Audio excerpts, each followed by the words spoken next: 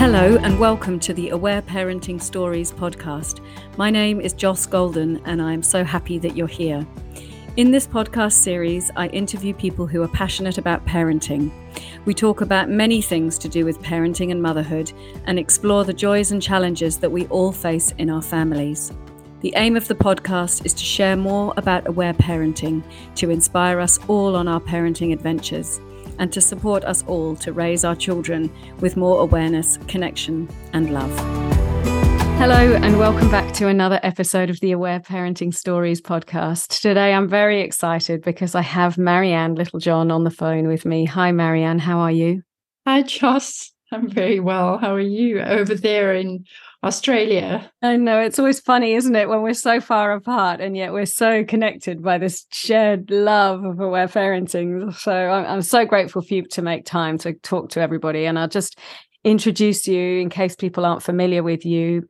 So Marianne is a registered midwife. She's been a midwife for 40 years. She's been an aware parenting consultant for 30 years.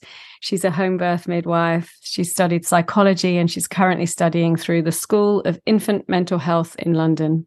She has 3 sons and a granddaughter and lives in the UK. So thanks so much for making time. I always start the podcast by asking my guests to tell a bit of their story with aware parenting, because I think sharing stories is so powerful and so beautiful for people. So how did this all start? Well, I wasn't aware of my own trauma. but yet, when I was pregnant and had my first child, I knew it wanted to do it differently. And I was very fortunate to attend a seminar on birth and bonding with Klaus and Kennel, the pediatricians. And it was a slideshow. In those days, we didn't have internet. And the slides were showing how they discovered that babies were capable, they had thoughts, they experienced pain, they were conscious. And the light just switched on for me. And then I knew that I was a shaken baby. I was very traumatized by my upbringing. And at that point in time, it wasn't conscious. So with my first child, I breastfed. My mother didn't breastfeed me. And I had some very, very conflicted feelings around mothering. So I would be warm and loving one minute, and the next minute I would be enraged because the child wasn't doing what I wanted him to do, or he wasn't sleeping. Babies were supposed to sleep for 22 hours out of 24, and why wasn't my baby sleeping? So these were all the kinds of conflicts that I felt inside and felt terribly guilty about, as mothers do, because I didn't want to hurt my baby. Of course, I didn't want to hurt my baby, but I felt very hostile feelings towards the baby, and I had nowhere to go with them. Fortunately, I had this person who'd invited me to this seminar of Klaus and Kennel, and she became a best friend. And when I fell pregnant with my second child, I couldn't stop crying. It just happened. You know, I was in this conflict about my first child. I really loved him, but I also couldn't understand why he didn't listen to me and why he didn't behave. And I just started crying. I just couldn't deal with the fact that I was having another baby and I couldn't manage the first one. So she then offered to buddy for me. She'd been through the Primal Institute as a client and become conscious of her own trauma. And she said, look, I'm not your therapist, but I can sit for you. You know, so if you need to cry, I will just be here and listen and reflect, and we'll take you through the process. And you will take yourself through the process. And don't be afraid. It's okay. You know, you can fall apart. It was terrifying. It was absolutely terrifying because all the emotions that I was feeling, I didn't know what to do with them. And so we started the process. It was a 3-week intensive. So I'd have a session in the morning, a session in the afternoon, and a session in the evening. And we picked away at the cold face for a while, because it wasn't easy to let out these emotions.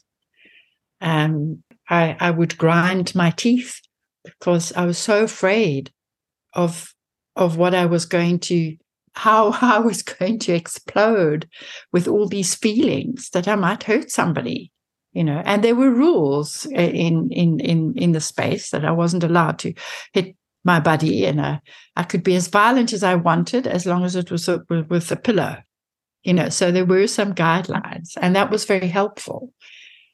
And for a week, I ground my teeth.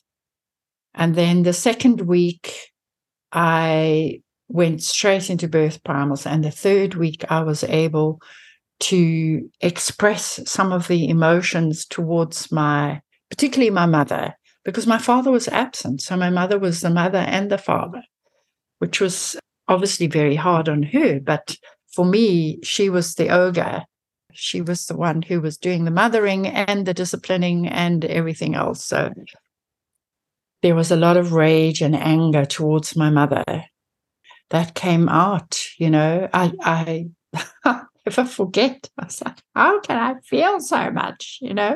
Such rage and such anger and hostile emotions came out of me. And when I realized that what I was feeling towards my child was actually misplaced anger, and that actually I was angry with my mother, that just opened a whole door for me of enlightenment, if you like, because I understood. I mean, we all understand that the child is helpless, and I'm his mother, and I don't want to hurt him. So why did I feel such anger towards my child? And it wasn't actually at my child, it was at my mother. So that was the first big learning curve for me, was learning to accept that I had angry, hateful, rageful, hostile feelings towards the significant others in my life. And that was a big one.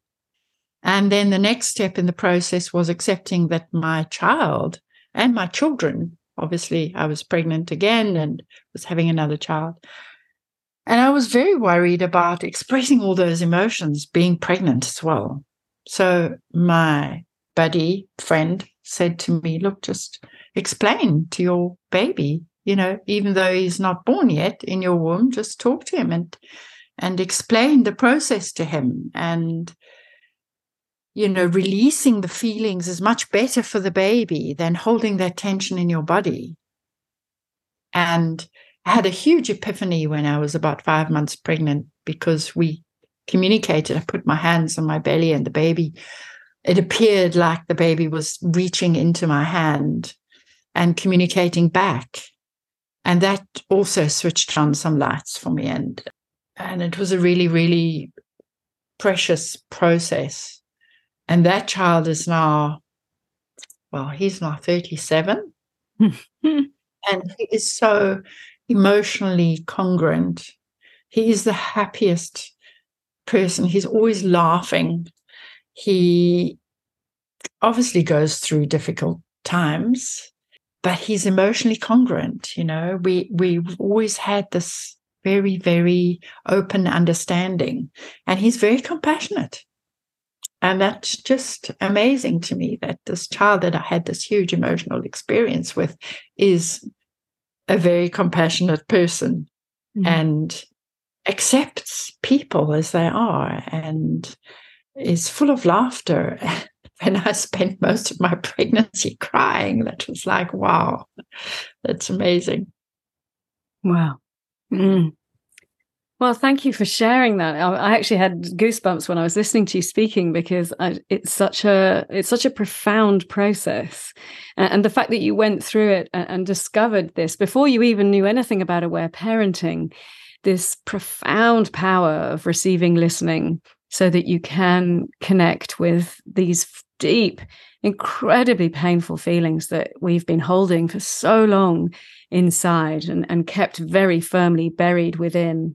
And then this immense power of having a safe space to be able to express this anger, this rage, this hostility, and the hugeness of it all. And then the understanding that, as you were saying, it was misplaced when you were feeling those feelings towards your first child, that actually that was all directed towards your mother and the way that you'd been raised. And just to have that realization is incredibly significant before you then come to then discover aware parenting and understand how best to support them to be able to express their feelings. It's really beautiful. Yeah. It's not it's not an easy process, and I think I was terrified that I would fall apart and not be able to put myself back together again. Yes, and that's the beauty of being listened to, is that we can fall apart. And when we fall apart, the lights, we make connections about where we're coming from, about the trauma that happened to us. And then we automatically reassemble, but we reassemble our parts in a way that is gentler and kinder to ourselves and also to the others in our lives.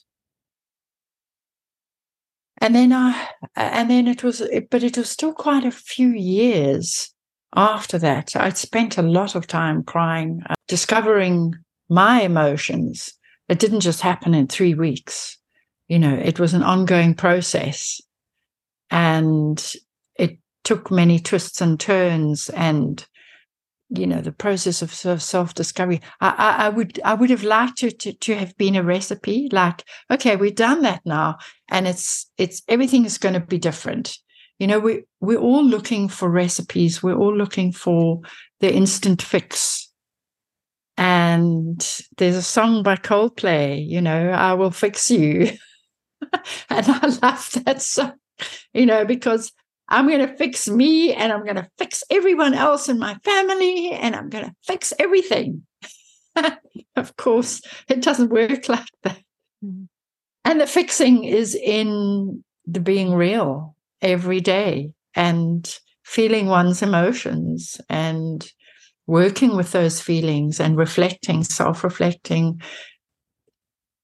strategizing how to deal with the outside world and people we have relationships with, people we just come into contact with for a short time. It's really about relationship, first with oneself and then with the people you love. And that then, I can't remember how my friend discovered Aware Parenting, Alita's books. I think she found a book online and she said, "Hey, Marianne, this is dynamite. What are we doing?" And she passed on the book to me, and I was like, wow, this is really going to help me. So I have all these feelings, but I didn't know how to be there for the children, and to recognize that they have feelings and that their feelings are okay, that if they hate me, it's okay to hate me, and to allow them the space to express that feeling towards me without reacting myself. So I was able, through Alita's, she's got the 10 principles. The 3 main principles of aware parenting are attachment parenting, which I was already doing, listening, and non-punitive discipline. That's right, non-punitive. So attachment parenting, allowing expression of feelings, and non-punitive discipline. So no hitting, no shouting if you can, or to try. I couldn't put that on myself at that stage. I couldn't say no shouting, because sometimes it was just happen, and you can't help it. But then I became aware. As I became aware, I was able to work with myself and also the non-punitive discipline. And it saved my relationship with my children. And the one thing I really wanted, because I had such a difficult relationship and still have this difficult relationship with my mother, I really wanted to have good, communicative, flowing relationships, even as they left home and went into adulthood and had their own relationships. And it's not that they haven't been through trauma. It's not that I haven't made mistakes. It's not that we haven't ever fought or had difficult conversations. We've had all those things. But I stopped hitting them and I stopped shouting. And it's made all the difference. And I'm happy to say that my youngest is now 35. My eldest is 42. It's going to be 42 this year. And I have relationships with all three of them. They all have partners, obviously all left home. And we're a family. And I just love those relationships. So I go to each child, and it's a different relationship with each child, but they're all part of my family, and that's really, really precious. And with my mom, I've managed to salvage what I can from the relationship. She's not able to, she's still in denial, let's put it that way, about things. But we have worked through quite a lot. And she has come to some realizations of her own. And, for me, at the moment, it actually doesn't matter. She's 85. I love her anyway. And I still relate to her in the way that she can. And for me, that means something. I don't have another mother. For some people, they choose not to have a relationship with their mother when it's been so toxic, and that's also okay. But I chose to chip away at the old block of our relationship and to try and salvage something. And for me, that's been valuable. And I know that, when she dies, I did what I could to make it work for me. And I'm not going to regret that. Yeah, so it's a painful process. Oh my gosh, it's so painful. Yes. Even to talk about it, I want to cry. Yeah. It hurts. And then I watch my grandchild. She's 18 months. And 50% of the time, she's a happy little thing. And 50% of the time, she spends crying. And I think that's probably about right. Yeah. Because we are filled with joy and happiness and anticipation and exploration, and we love our lives. And those very things bring us to the things we don't like, the things that are hurtful, the things we can't have, the things we can't do. And all of those things are painful. And that's life. That's life. And I'm not, at this point in my life, I'm 65, I'm not about to shut down the painful things just because they're painful. I want to experience the richness of my life in all its glory. When I reached 60, I thought, I'm on the home run now. Everything's going to be fine, and I'm going to have a nice, happy time. and then I went into the deepest pit of self-discovery. And I was like, oh, no, I'm never going to say that again. I'm never going to just wish that everything was happy again, because that's when we come to the deepest parts of self-discovery. Of course, menopause, I'm still perimenopausal. It's such a wonderful time to discover more of ourselves as women and to go into a different stage of development and to experience this stage of development. I'm no longer raising small children and coping with all those difficulties. I'm now a granny, and I can love my grandchild, and when I've had enough and I'm tired, I leave. or I let the parents take over, and it's their journey.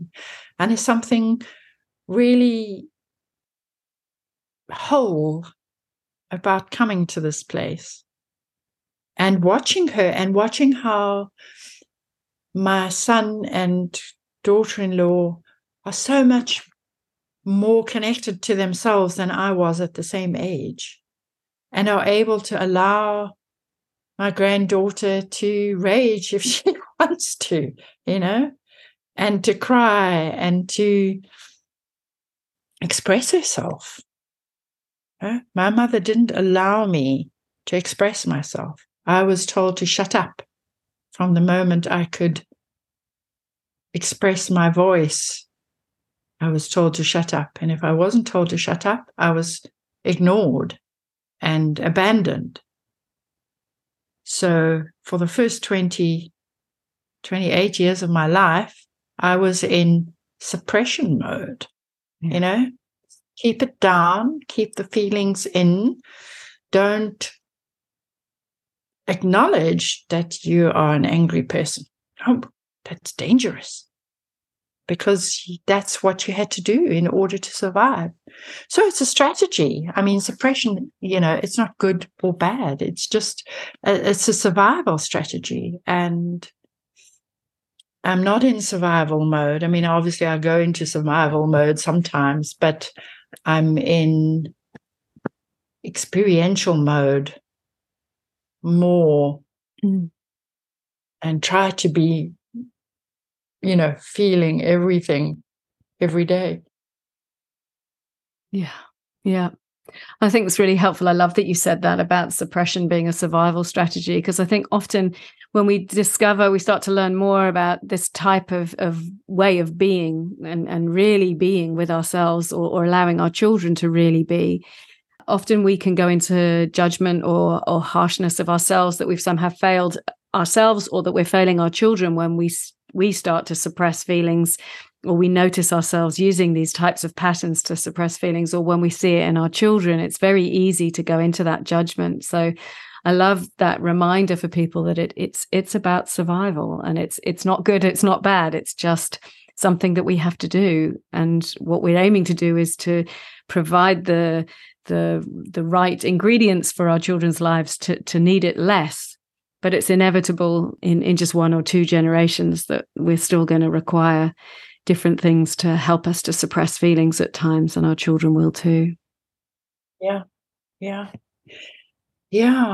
It's about being kind intrinsically. All of the principles, the attachment parenting, the no punitive discipline, the allowing expression of feelings. It's about being really kind to first ourselves. And once we can be kind to ourselves, we can then extend that kindness to others. And to be kind, and compassionate to our children. Because growing up is hard. It's very, very hard. Each little stage, and especially when they're little, they're so trapped in their bodies, and they can't move, and they can't talk, and they can't direct us. I mean, I see it with my granddaughter. She gets angry because her parents don't understand what she's asking. And she is a child who uses body language. So this means more. So she's using sign language to communicate. She's using sign language to communicate, because she can't, she's vocalizing, but she can't say the vowels and the consonants that she needs to. She can only say a few words that are easy to say, like dada and mama and ma, and she says this, and then she points. So she's using a combination of words and body language, and very strong body and sign language, and then of course very strong body language to communicate. And when her parents can't hit the jackpot, don't understand what she's mad, so angry with them, because they're so stupid. How can they not understand what she's trying to say? She's so clear. Just watching this dynamic is it's very precious for me to because I'm learning. I'm still learning as a granny. I'm learning what it's like to be a child in a loving home. That's phenomenal. Keep telling my son and my daughter-in-law how proud I am of them for parenting the way they do. And they're still against the stream. Most of their friends do it differently. The family, they're all like, why don't you do this? And why don't you do that? They haven't got the understanding of why my son and daughter-in-law do it this way. Yeah. Yes. We've still got a lot of work to do, haven't we? Yeah. So what attracted you then to be working as an aware parenting consultant, and how did that process go? Well, I'm a midwife by profession, and so I'm not teaching parents with older children. I'm my best area of reflection really is the newborn, and for me it starts obviously before birth and continues after birth. And I've also been a maternity nurse, so I've also gone into people's homes to look after the baby for the parents or with the parents, and to help them, particularly in the UK. It's quite a common thing to have a maternity nurse or a night nurse to come in and help your child sleep through the night, because that's a big issue. And so when I started, let me just go back to when my children were small. I needed the tools that Elita Salter in Aware Parenting gave us to help me with my own children. And that was a journey in and of itself.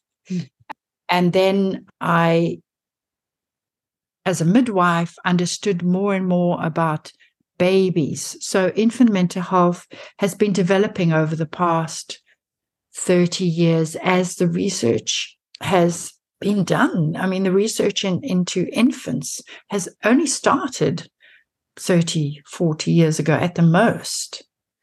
So it's been an ongoing learning journey and understanding the baby as, you know, the old way was the baby's a blank slate, and everything that we do as parents feeds into the baby's development. And so we have this huge responsibility as parents to make our children into people. And our understanding of babies has changed over the last 30 to 40 years. And what we're realizing is that babies are not blank slates. Babies come with many, many, many built-in mechanisms and character traits and ideas about who they are and who their parents are before they're even born. And that's just fascinating. It's been such a fascinating journey. So very difficult to explain to new parents, but I'm going to start with something extremely practical and also bring in my son and my granddaughter. So one of the things that they have done from the beginning, straight after the birth, is it's called elimination communication. So the bottom line is babies eat, babies drink, they posit, they burp sometimes, they pee and they poo, and they fart. Okay. And up till about the age of 3 months of age, those are the primary concerns of the parents and the baby. So the baby is busy getting the digestive system working properly. Okay. Coping with feeding. Feeding is a big issue. And it's a life and death issue. The baby has to be nourished. If the baby's not nourished, then his life is going to be in danger. So it's a big issue for the parents too. And one of the things that parents don't realize is that just as much as the baby's eating and tells you that he's hungry or she's hungry, she also tells you that she needs to pee or that she needs to poo. And just as much as a baby likes to have clean food in, the baby likes to expel and be clean after expulsion. So there isn't a baby that is going to enjoy having a poo nappy. It doesn't happen. And the same with a wet nappy. There isn't a baby that enjoys lying in a wet nappy for hours and hours. So the baby will fuss, will try and communicate.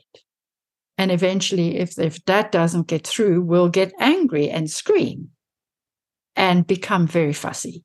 And it's obviously, I'm looking back at myself and how ignorant and oblivious I was of any of this as a young mother.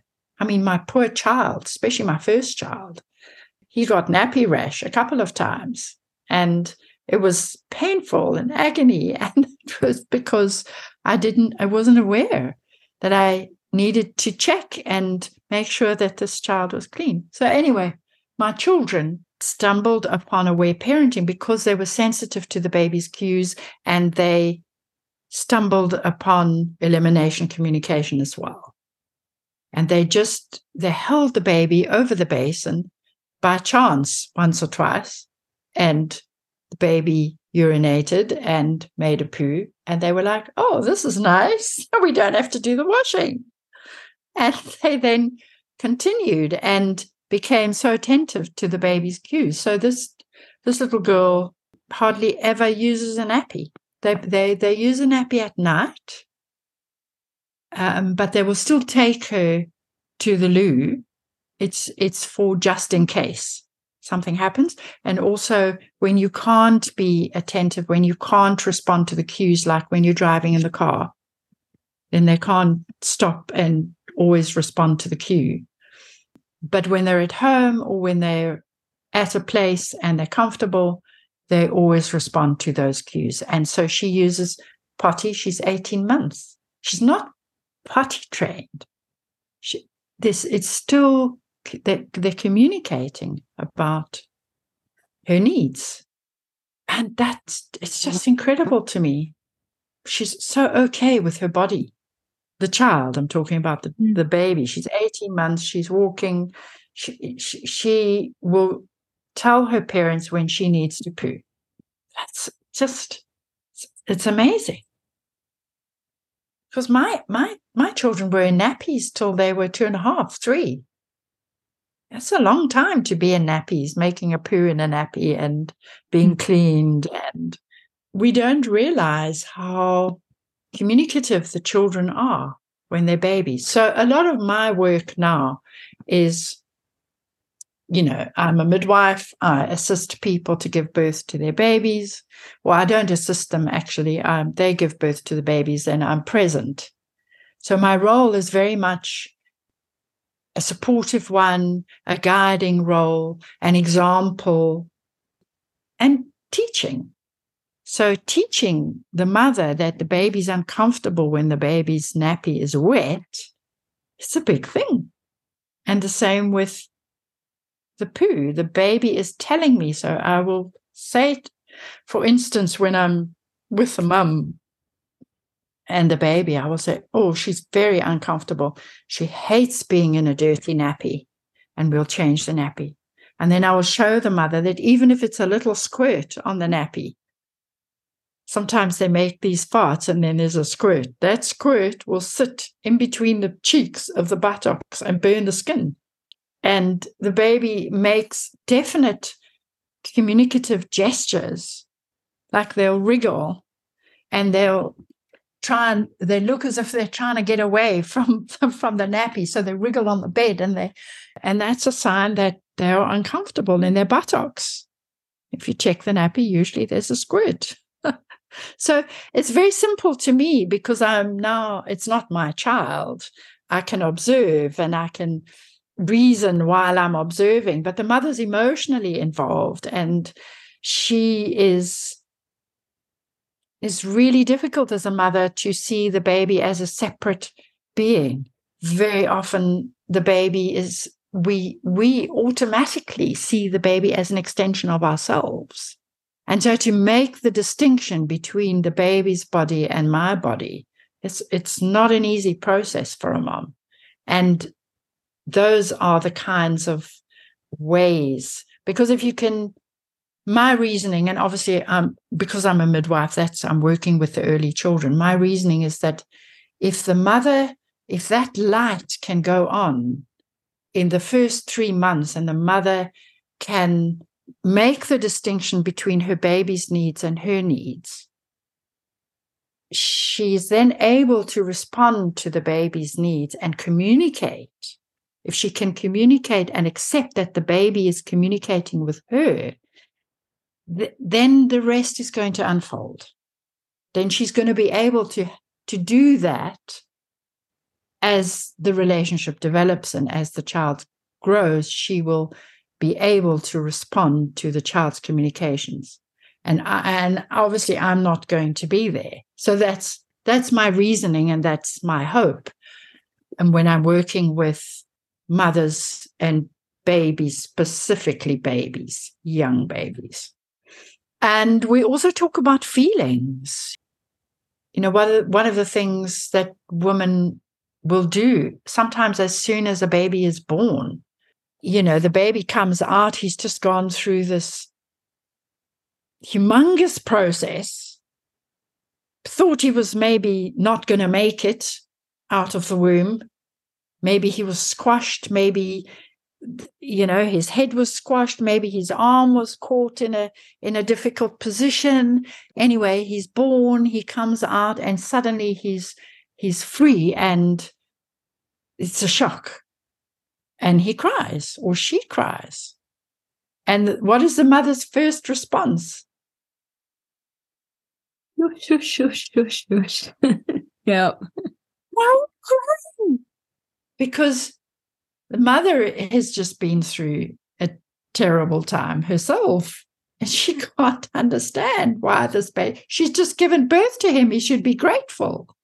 And it's difficult for her to perceive and conceive of the baby as a human being in his own right, who's had a different experience from the mother.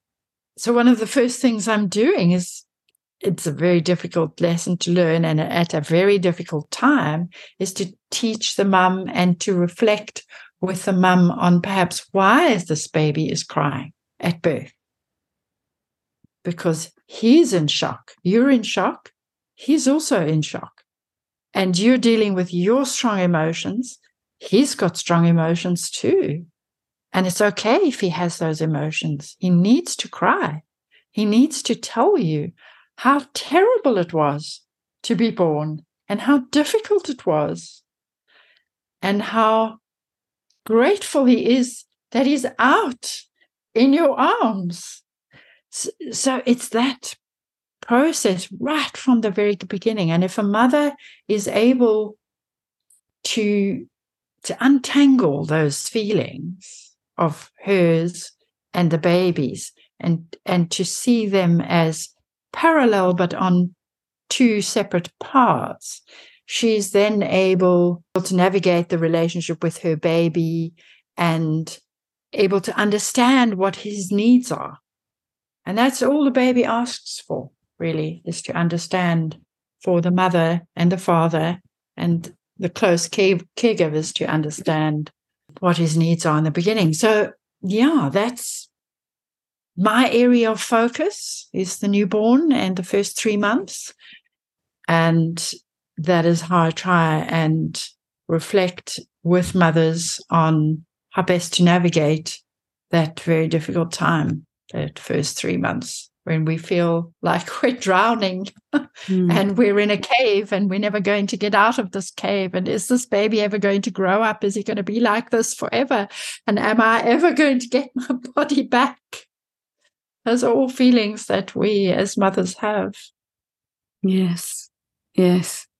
I'm so touched by you describing that process that you work through with them. And I think, I just wonder how, I still think it's quite unusual for midwives to have this information and this perspective and to be sharing it with mothers. And I long for a day when all midwives have this understanding about how to support mothers in that very fragile and vulnerable stage, to tune in to their babies, to learn to recognize what their needs are and to allow them to express feelings. What a huge shift that would be in our culture. If everybody understood that, it would be so profound, wouldn't it?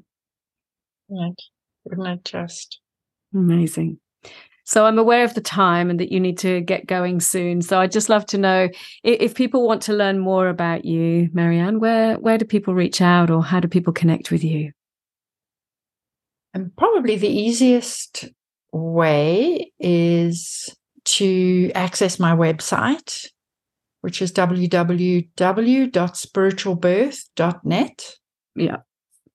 Okay, I'll put that in the show description. You're on social media as well? Under my name, Marianne Littlejohn. Yeah. So I'm unfortunately, I can't have any more friends because I have the maximum number of Facebook friends, but people can follow me and you can communicate with me on Messenger. I'm also on Instagram as Marianne Littlejohn. Right. Yeah. Thank you.